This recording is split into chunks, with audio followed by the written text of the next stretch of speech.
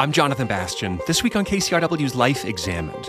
For most of us, being by or in water is uniquely seductive, from observing the way the water moves and shimmers to complete awe and tranquility. You feel part of something that is so vast. And thinking about just floating in the ocean this morning, I went for a surf right at first light, and that pink light is shelling the water and it's glass, and you see animals swimming around, and you are this tiny speck in the ocean. But first, the allure of a brisk dip in the sea. There's nothing else like it. There's nothing on earth like the feeling of that water, that freezing cold water biting at your skin, but holding it at the same time. Our timeless draw to the water's edge and taking a plunge. This week, the history, mythology, and joy of swimming with Katherine May and Bonnie Tsui. That's coming up on Life Examined on KCRW. Whether it's splashing in puddles, watching the rain, a wild ocean, or just sitting by the still of a lake, water has always entranced us. It's also essential for life and covers half of the Earth's surface. And in the form of seas, lakes, rivers, and streams, is not only a source of food and exploration, but of joy and wonder. A magical and unique entity we can sit beside, float on top of, and for some, like me, dive into and swim about. But what is it about being totally immersed and surrounded by water that makes it so transformative? Why are more and more people discovering that immersing yourself in nature shouldn't be restricted to the time of year or even by temperature? As British author Katherine May sees it, there's an underappreciated beauty surrounding the cold and dark winter months. And when it comes to water, a dip in a frigid sea is, in her words, quote, like nothing else on earth. Katherine May is a writer and author of Wintering and also Enchantment. Katherine May, welcome back to Life Examined. It's great to have you. Oh, I always love talking to you. Thank you for having me. We are in the dark, cold season, which of course is the season that you love and have written so beautifully about. And I wanted to just check in with you as to where you are right now in this season, and perhaps what's been happening in your life and the ideas that you've been thinking about as we kind of explore this territory together. Yeah, I think as the years go on, the more I've been talking about wintering all year round, I really begin to engage with the changes that take place at this time of year. And here in the UK, it is so dark here at the moment. I wake up in absolute blackness. And by mid-afternoon, I'm back into that blackness again. And I begin to think about what that darkness means. And I think as time goes on, I'm planning that midwinter period more and more intently, that time when I'll be celebrating the return of the light, or even like I feel like I'm urging it back towards me at this stage. It feels endless right now. It's interesting, this idea of planning for the darkness, because most of us, I think, just mourn the darkness. The conversations I have with friends are like, oh my God, I can't believe we're here. It's freezing and dark. But I love the idea that maybe it's something that we look at with a bit of seriousness and a bit of forethought, just in the way that you're describing it. Yeah, I mean, I think traditionally we would have seen that very, very intense midwinter period, that time when the sun has reached its southernmost point and kind of appears to stay still in the sky for 10, 12 days before it starts to move back again. I think we'd have seen that as a very particular spiritual time, actually, a time for celebration, which is a spiritual act in itself, but also for contemplation, for reflection. And I think it would have been a time when our past societies lit a series of fires to bring the light much closer to us during that time. And so I've become such a fan of that particular moment. It's no longer just about Christmas for me, which was always one day that felt a little bit overblown and a bit exhausting, but instead that broader period when I'm being invited into this complete stillness at the very end of the year before it all begins again. I think it's an incredibly beautiful time, and I think we often miss it in the big rush and commercial nature of our current Christmases and midwinters. Yeah. As we talk about this, I had this notion, because I speak to a lot of creatives and writers, and this concept of creative constraint suddenly just came into my mind, which is the idea that oftentimes to create, we actually need to kind of remove things around us. We need to remove possibilities or things that we could be doing. And the way you describe that, to me, it almost feels like there is beauty in the constraint of the season itself and in the place that we find ourselves. It's definitely true for me. And I think there is huge beauty in this moment when life is so pared back. I mean, it really is taken to the bare minimum of what we can do. We can't be outside for very long because it's so cold. It's often wet. It's often windy. Our freedom is restricted by the darkness. And I noticed that, in my house, there's an atmosphere to the place because of all of that dark. The light never gets in, it seems, at the moment. And my little dark heart lifts during that period of time, because I think there's such an atmosphere to this time of year. And it's okay for that atmosphere not to feel jolly or welcoming, that actually to play with those feelings of heaviness, desolation, doubt, worry, disappointment are really interesting, instructive emotions for us as humans. And they are absolutely consistent across all of us, even if we prefer to ignore them. Exactly. Well, one thing I really want to get to is, I think you and I share, I think you love winter more than me, let's say that. But we both love water. And one of the things I remember when we spoke to you last, and you've written, I think, very, very exquisitely about this as well, is no matter what the season or the place, you want to engage with the ocean. You want to put your body into it, and there's something you find incredibly magical about it. And I'd love if you could just kind of slow us down here and take us into your love of being in that ocean and talk to us just about where that comes from. Yeah, I mean, who knows where it comes from, really? If you ask my family, they'll tell you that even as a tiny child, I was always having to be held back from running into any given body of water nearby. And there's something about it that really speaks to me. I think I love the soundscape of the ocean. I think I love that rhythmic crash of waves, the birds calling above it, the way that the sound that you makes echoes off the sea. And it really is a very particular space that it takes you into. But it's such a guide to how the year's changing. I mean, the sea takes a while to catch up with the weather. It stays warmer for longer as the sun's energy kind of slowly releases from the sand and rocks that form the bed of the ocean. But by this time of year, the sea is now so cold that it feels almost thick. It's on the edge of freezing. It's down to 3 or 4 degrees centigrade. So we have 0 as our freezing point. And the texture of the water itself has changed. It's a real sensory delight. One of the things I've been really enjoying about the sea this year is noticing the birds. I've been walking to a slightly different part of the beach to normal, and it's a bit quieter. And it's amazing, this constantly changing picture that greets me every day, the different calls of the birds, the different sights there are to see. And they're all interacting with the water. The sea is so important to them. It's their source of food. And so, yeah, that's given me a whole other angle this year. I love the way that my relationship with it can keep changing.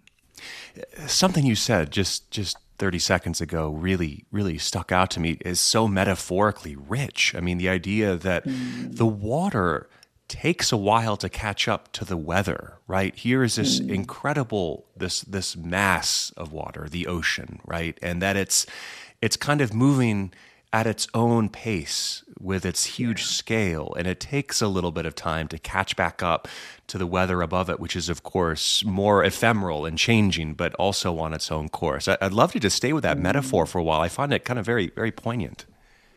Yeah, it's almost like a little bit of summer carries into the water and takes us into winter. And by the time we reach the summer, there's still a little bit of winter left. It's this beautiful continuity between the seasons. And of course, the ocean is so unfathomably vast. I write about in Enchantment about the experience of standing by the sea and noticing how far above my head it would come when the tide's in, and trying to quantify in my mind that massive volume of water that's moving around the planet every single day, constantly shifting. And I think it's beyond my reckoning, honestly. I think it's far beyond anything that I can actually hold inside my mind. And I love it for that. I love how much bigger and vaster than I am it is. And that takes me right back to your comment about, this idea that the sea catches up. That's those seasons, the shifts that happen in those seasons are so enormous, and we barely perceive them because we kind of reduce it down to like whether we need to put a coat on today, or, whether we can just go out in a t-shirt on one particular week. But actually, there's this huge system moving around us. And if we stop to try and perceive it, try and interface with it, it really is humbling in the most literal way. It makes us feel absolutely tiny.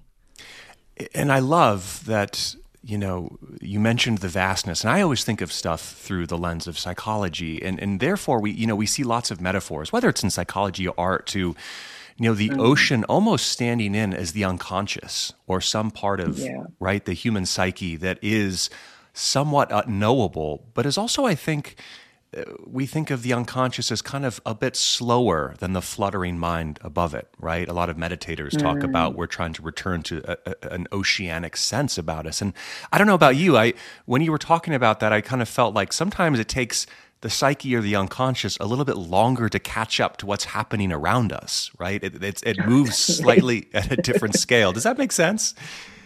Yeah, it does. And it's funny because the metaphor that I went to, because there are so many fantastic metaphors, aren't there, with the sea, was Freud talking about the oceanic feeling, which was the way that he described the human urge towards religion. He didn't want to talk about it in that kind of Marxian sense of saying that it was an illusion and it was used as a source of oppression. And instead, he acknowledged that even though he didn't believe in God, he could see that there was this urge towards it that we had, and he called it oceanic, which I think is such a perfect way of describing that rush of human spirituality, which we find so hard to come to terms with, or to really be able to examine. It's there, and it's this instinct towards something bigger. That's the phrase that we repeat again and again. There's something bigger than I am, but I don't understand it. And it's funny how we draw on the ocean when we want to talk about unknowability, depth, changeability maybe as well. There's the sense of moods coming across the ocean, which is one of the things I love about it, I think. Yes, very well said. And it's a place that I know is not only something you think about philosophically or artistically, but you love to swim. You love to actually get in there. And can you put some words to what that experience is like for you? Particularly, I got to remember, you're in a very cold ocean. We're not kind of hanging out in Tahiti here together. So, I mean, no. What's it like for you to kind of plunge into those depths, those very cold depths? Well, I live by what a lot of people would consider to be quite an unappealing stretch of the sea. I'm in the English Channel, which is quite muddy and brown a lot of the time. It's not the kind of romantic blue seas very often. I mean, sometimes it is. I think that swimming for me, but particularly in the sea and particularly outdoors, takes me right into my body. And I'm one of those people who would live in their head all the time if they could. That's where I feel the most comfortable. And I know I need to be in my body, and the sea takes me right there. I have to tend to my body's needs when I'm in the sea. I have to take care of myself. I have to try not to drown, obviously. That's a very practical consideration. But also I have to notice when I get too cold so that I can get out. And there's also, in addition to that kind of basic self-care, which it's so easy to not do, there's also the sense that the sea gives my skin so much pleasure. It really, I don't know, I find it just an amazing feeling to have something touching the whole of my body at once, and to have that entire sensory landscape kind of unfolding around me. it feels like a very complete experience in an age when there are so many things competing noisily for my attention. This is a chosen, very complete, very all-encompassing experience. And yeah, I love just going back in there as much as I can. Mm. And I'd imagine that the temperature of that ocean and the wind and, all of that is a bit more enlivening. And I think you joked about this once, that you're less interested in like the nice warm Mediterranean Sea, right? Yeah. But what you're describing is something that I think like literally and metaphorically kind of takes your breath away when you get into it. Yeah, very literally, actually. I mean, I've always sort of had to be very careful to draw a breath in before I go in the sea at winter, because otherwise it sucks the breath away from me. And if I've got no breath in my lungs in the first place, I'm in trouble. Yeah, I feel very uninterested in calm, warm seas. And in fact, I find them almost a bit creepy when I get into them now. They feel like the wrong temperature.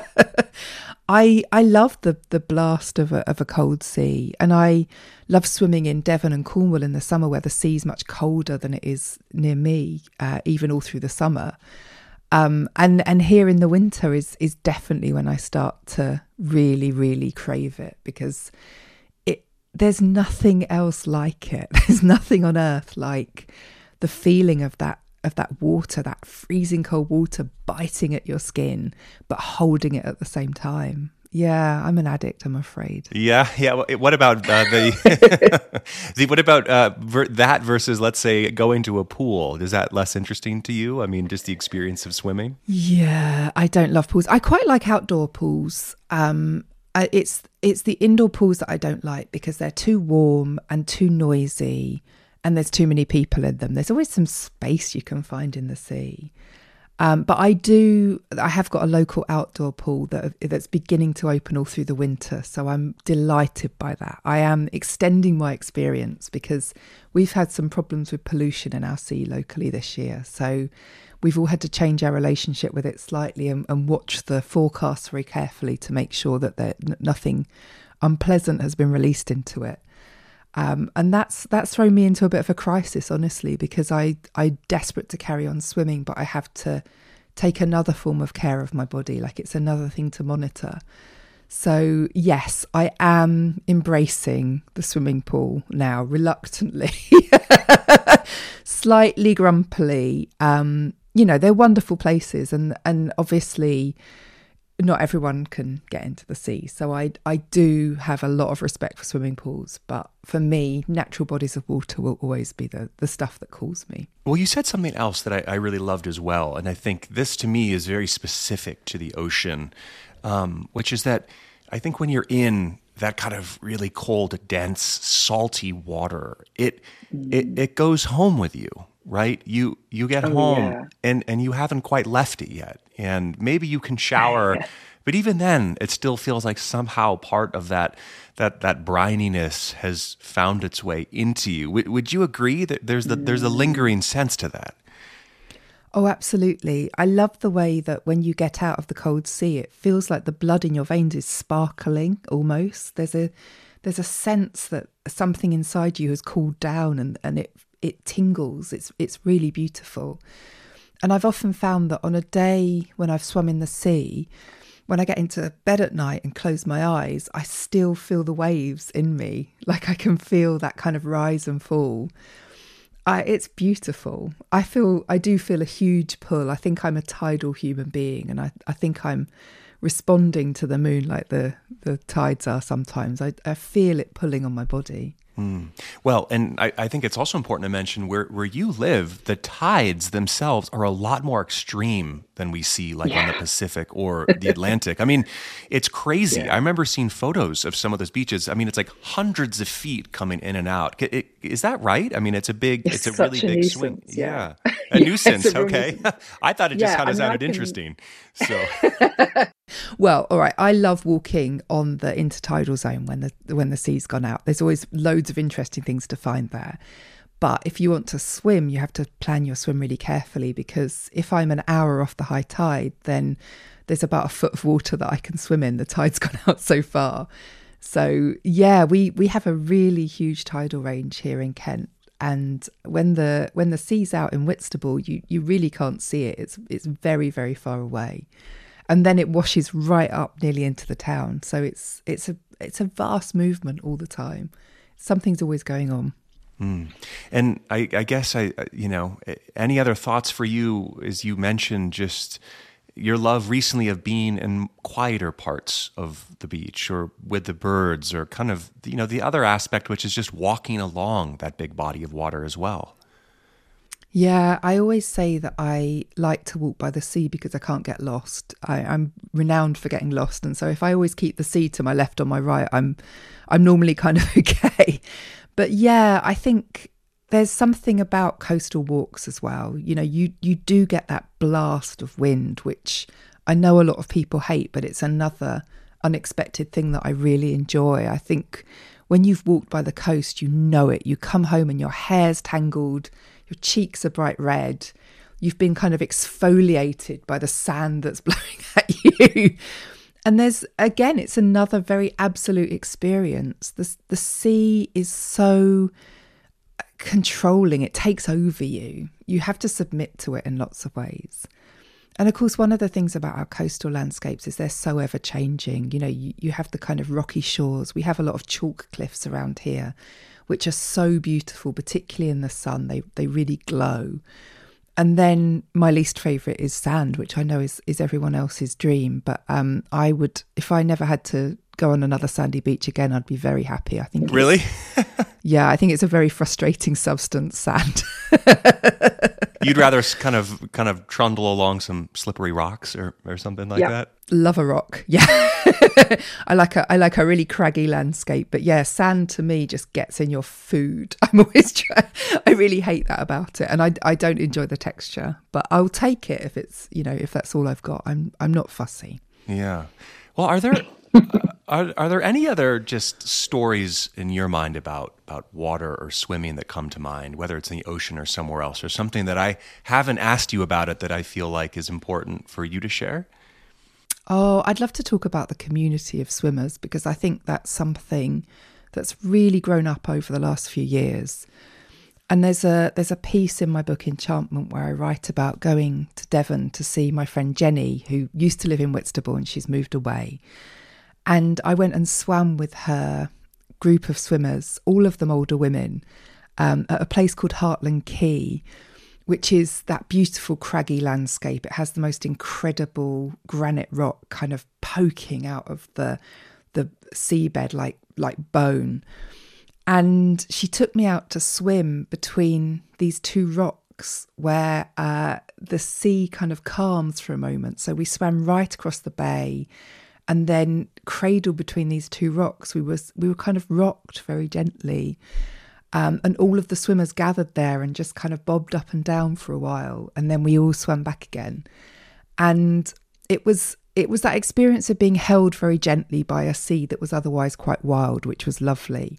But it was also the character of that experience of doing it with another group of people being brave and courageous and testing themselves and just having a great time. And I don't think we talk enough about the community that swimmers experience. There's something very special about that. And they seem to be all over, but particularly like in very cold places, like up in San Francisco, there's these very devoted swim clubs, or up and down coastal California. But there's like this kind of tribal aspect to these people that love being out there together, isn't there?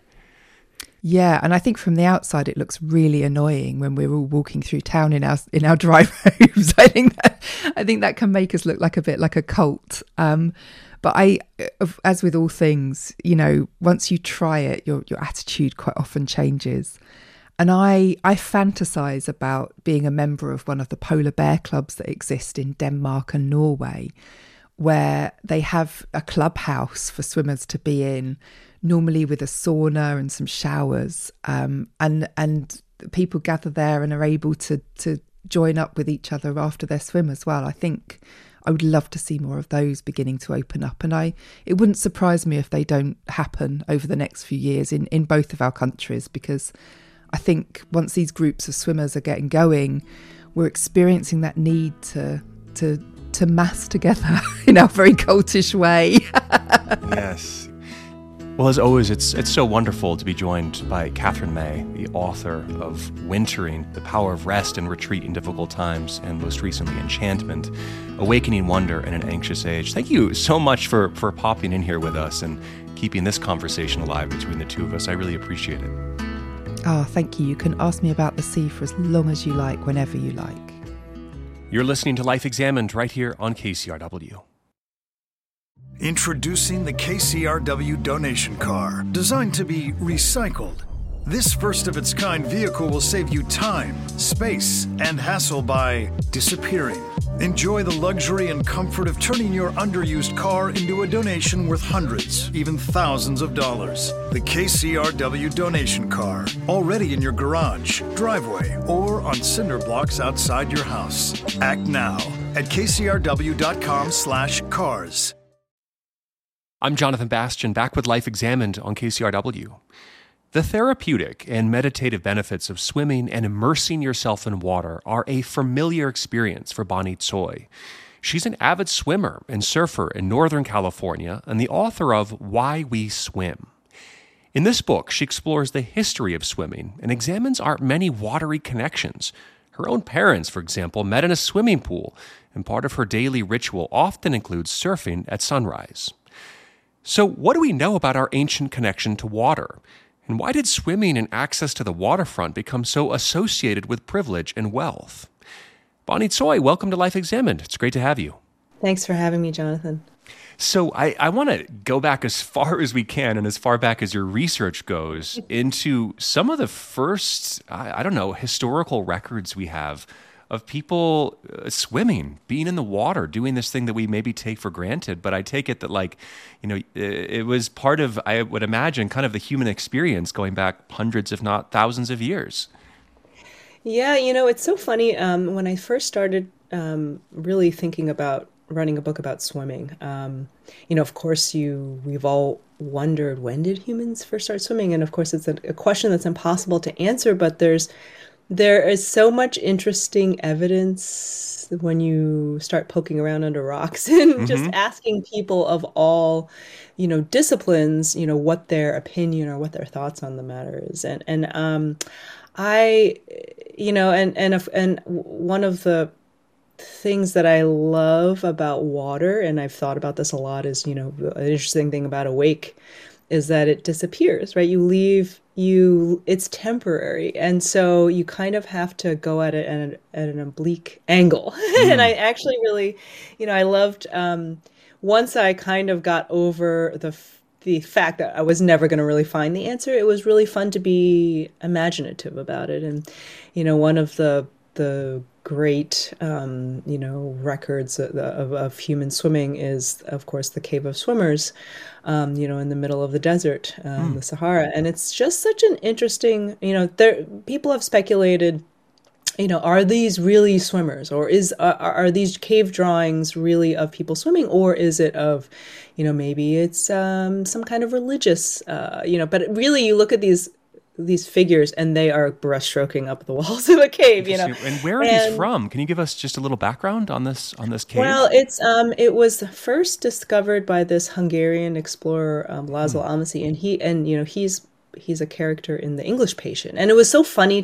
you really follow these lovely you dive down these rabbit holes after these things, and you think, oh, it touches everything. It touches literature and adventure and archaeology.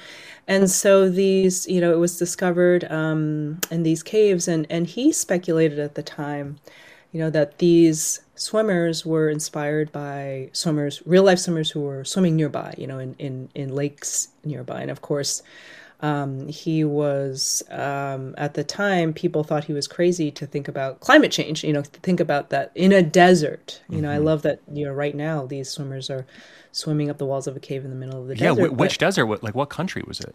It was in the Sahara. It's on the border with Libya, I Oh, believe. And interesting. the So Guilt really, in kind River. of a desolate place, I'd imagine. Yeah, Yeah. but and now we know, of course, and scientists know, like that, that it was from a time when the Sahara was green, and in this period called the Green Sahara, really there were lake beds, and so I kind of from that story I fell into this other wonderful story about the paleontologist Paul Sereno, who, in the early 2000s, he stumbled upon this really incredible Stone Age cemetery, like these piles of these middens of clamshells and giant lake bed. This basically evidence of these paleo lakes that kind of came and went, and these peoples who lived along the shores because they were stable over many thousands of years, and that in the middle of these lake beds that there were spears and arrowheads and all this evidence of like Nile perch, which is like a giant fish that still exists today, but that people were living and fishing along the edges of this paleo lake system. Right, or you could imagine it then being that these are people who were swimming, in the middle of what we know now as a desert, at sometime many thousands of years ago. And so, one of the stories he told me was about a story about swimming and drowning, and it was this incredible burial of this mother and two children, and they speculated that these people drowned, and then were buried ceremonially, and it was really one of the most spectacular finds of this site, this Stone Age cemetery. And we were talking about how when did the first human swim, and to me these stories that kind of came to me as I was researching this book helped me to then connect, because we are, as a species, we tell ourselves stories to understand and also to connect and also to, make a meaning of the things that we do. And one of those things that we've done for so long is swim, and we're not born knowing instinctively how to do it, like most terrestrial mammals are. And so why do we keep teaching ourselves how to do it? Why do we pass on these stores of knowledge and these stories to go with the skills? To me, it is both useful skill, but also magic. It is existing and holding yourself and suspending yourself in a medium that really we kind of don't have any business being in, but we figured out how to survive it, and also beyond that to have joy in it. And I mean, what do you think that kind of says, in a sense, about the human relationship to water? As I said, I mean, it seems metaphoric to me, or symbolic. It definitely churns us. Sure. And yeah, what do you think?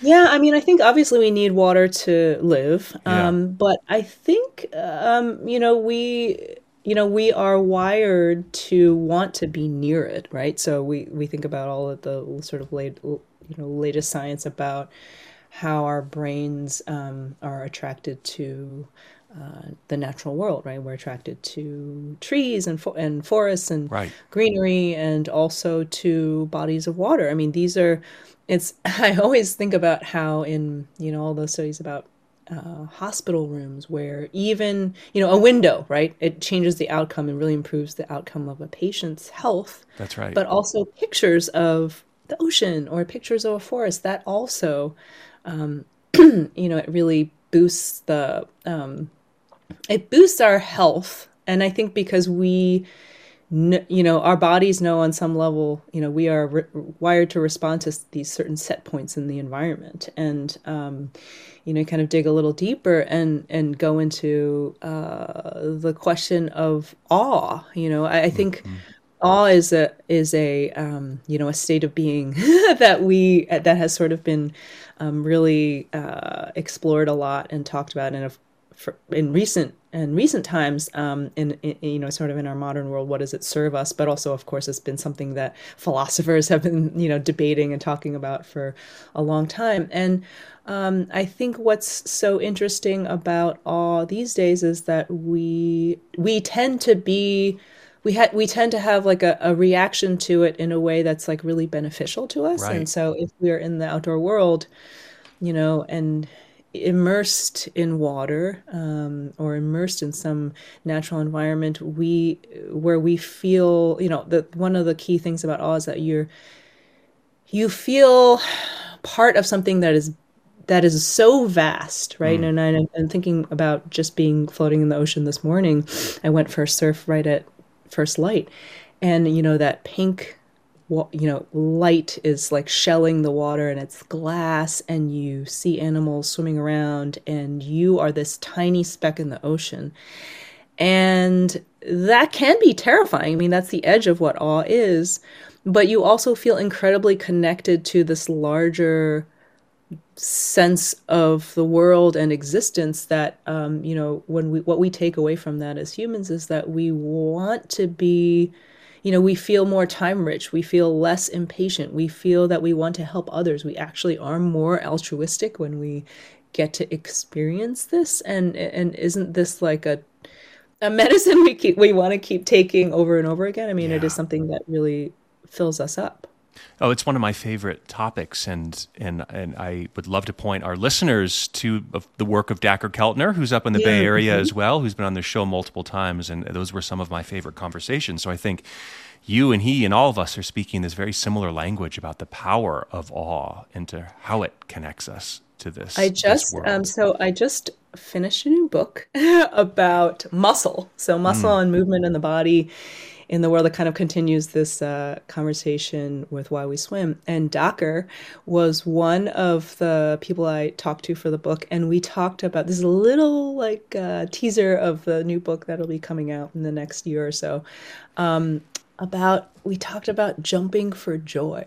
How, even Darwin had so much to say about why we living creatures, animals, he pointed out like dogs dogs jumping and bounding, and horses frisking, and kids jumping, and that we have like jumping is one of those ways of accessing that joy, that like leaving that the feeling of floating and then being awed by being able to escape gravity, escape being pinned by the known laws of the world to the earth. And as fleeting as it is something that that causes us to feel happiness and feel like elation, and all of these words that are, again, like the words that we choose to describe, levitating, yes. Levity. Like, I just love how all of those things tie together, because we are seeking something that is actually quite hard to talk about. But even something as simple as jumping, that little kids do from the very moment that they figure out how to use legs, like it's something that we as adults, you can return to that state. You think about it in sports, you think about it in jumping rope, you think about it as jumping off a diving board, things that we don't really do, but that creates that space for play that is so actually integral to life. Right. That's one of the great appeals of being in water, is for a second you feel that gravity is finally loosening around you, right? And with that comes, I think, a certain joy or a relief or having a little bit of distance from kind of day-to-day life, right?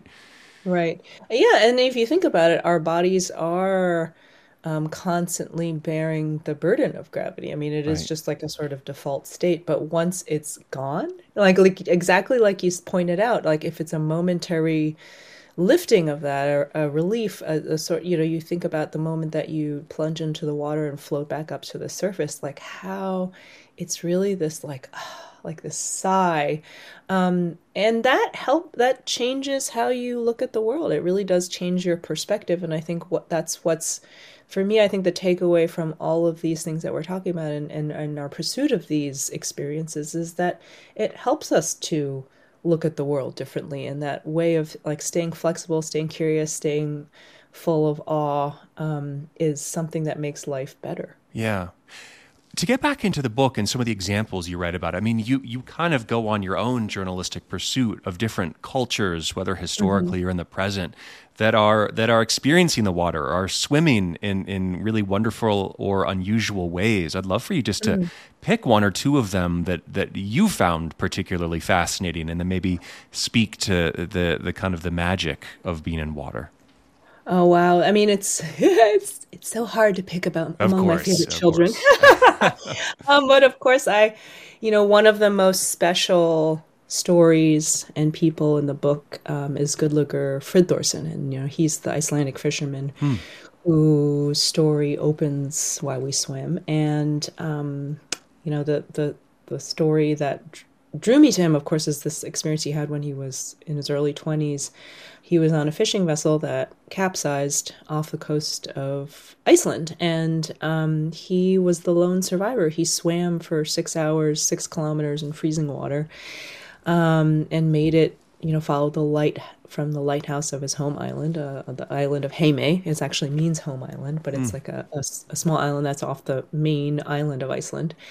And, he made it to safety and came out of the water. And when they, brought him to the hospital and were able to do some tests, I mean, he 6 hours in 41 degree water. I mean, he did not show any signs of hypothermia. He just, he's like, it was an event that like boomeranged around the world in terms of news, that this guy was able to survive, and he had was just a little dehydrated. And it turns out, of course, he consented to some medical studies, and they found that he had a biological quirk, that his body fat was like 2 to 3 times normal human thickness and more dense. And so he was able to stay, his core temperature, body temperature was able to stay stable, and he kept swimming. And so he was an excellent swimmer, and many, to me, this story is like a meeting of, a kind of cultural and, biological coevolution where, this country, this, island nation, this nation that's an archipelago of islands, fishermen have, like, fishing has been such an important part of the culture of Iceland for its whole history, and seafaring people, and the mythology of Selkies, I mean, it all kind of comes of a piece, and people have drowned, always along the coast. Yeah. And so people in Iceland really pride themselves on their pools. There's like a public pool, like a facility, in pretty much every town that has a name, even like no matter how tiny. And they have geothermally heated pools that the people kind of, someone told me, I love this line so much, for Icelanders, the pool is our pub, like when in the depths of winter, like now when it's just cold and it gets dark so early, that, the public pool, being heated and outside, like, it's just used all day long. Like, people will go for their morning swim, and then they go to work, and then the kids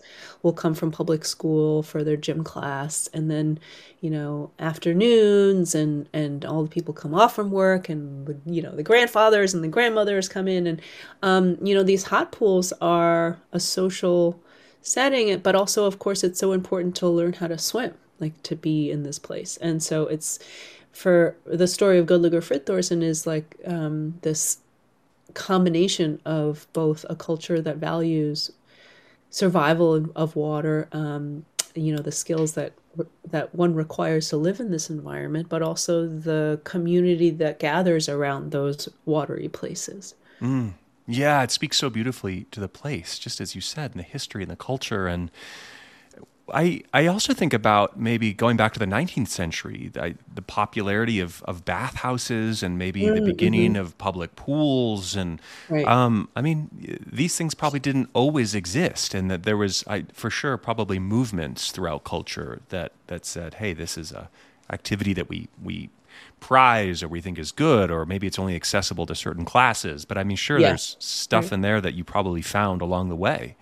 Oh, so much. And I think, of course, in the history of America, with pools and public pools and also public beaches, and then over time being privatized and like to keep out people because of race, because of background, because of class, because of sex, like just it was like the history of public pools in America is a history of segregation and racism, and it is really incredible to me the legacy that leaves on populations in this country now who continue not to have access, and also continue to have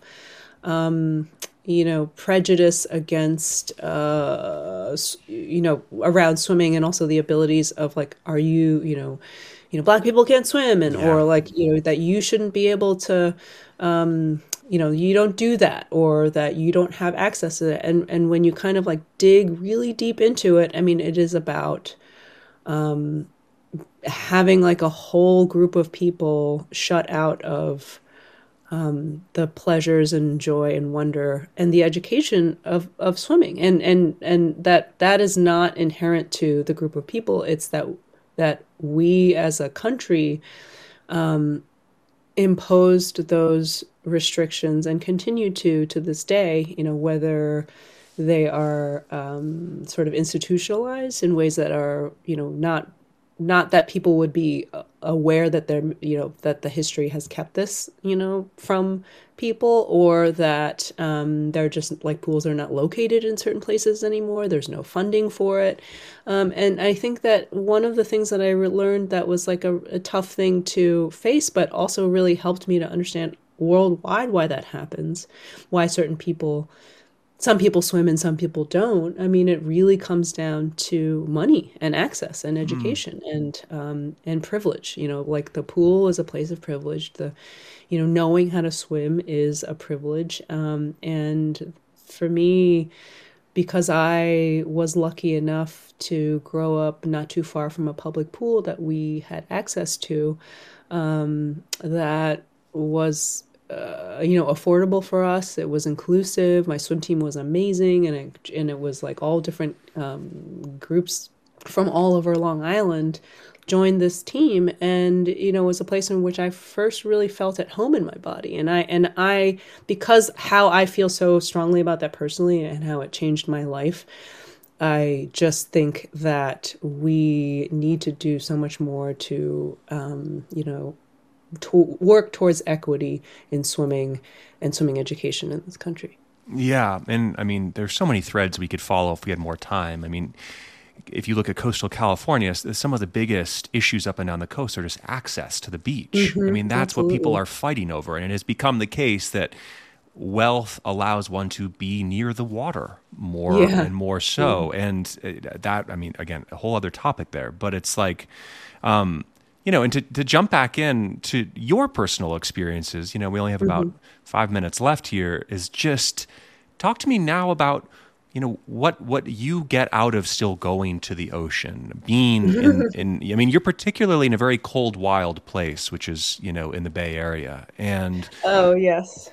I what do I get out of it? I mean, I get so much. And one of my favorite, I've talked about this in many places before, but really my favorite time to be in the water is at first light, right? So first thing in the morning, and because I like the feeling of, I think it cleanses away the detritus of life in a way that, to me, then when I come back to my house. I come back to my desk. I come back to work. I come back to my family. I am then replenished. I have my resources topped off so that I can then be the best version of myself. That really is not an exaggeration. And I think that for many people, you find people find different ways of doing that for themselves. But I think,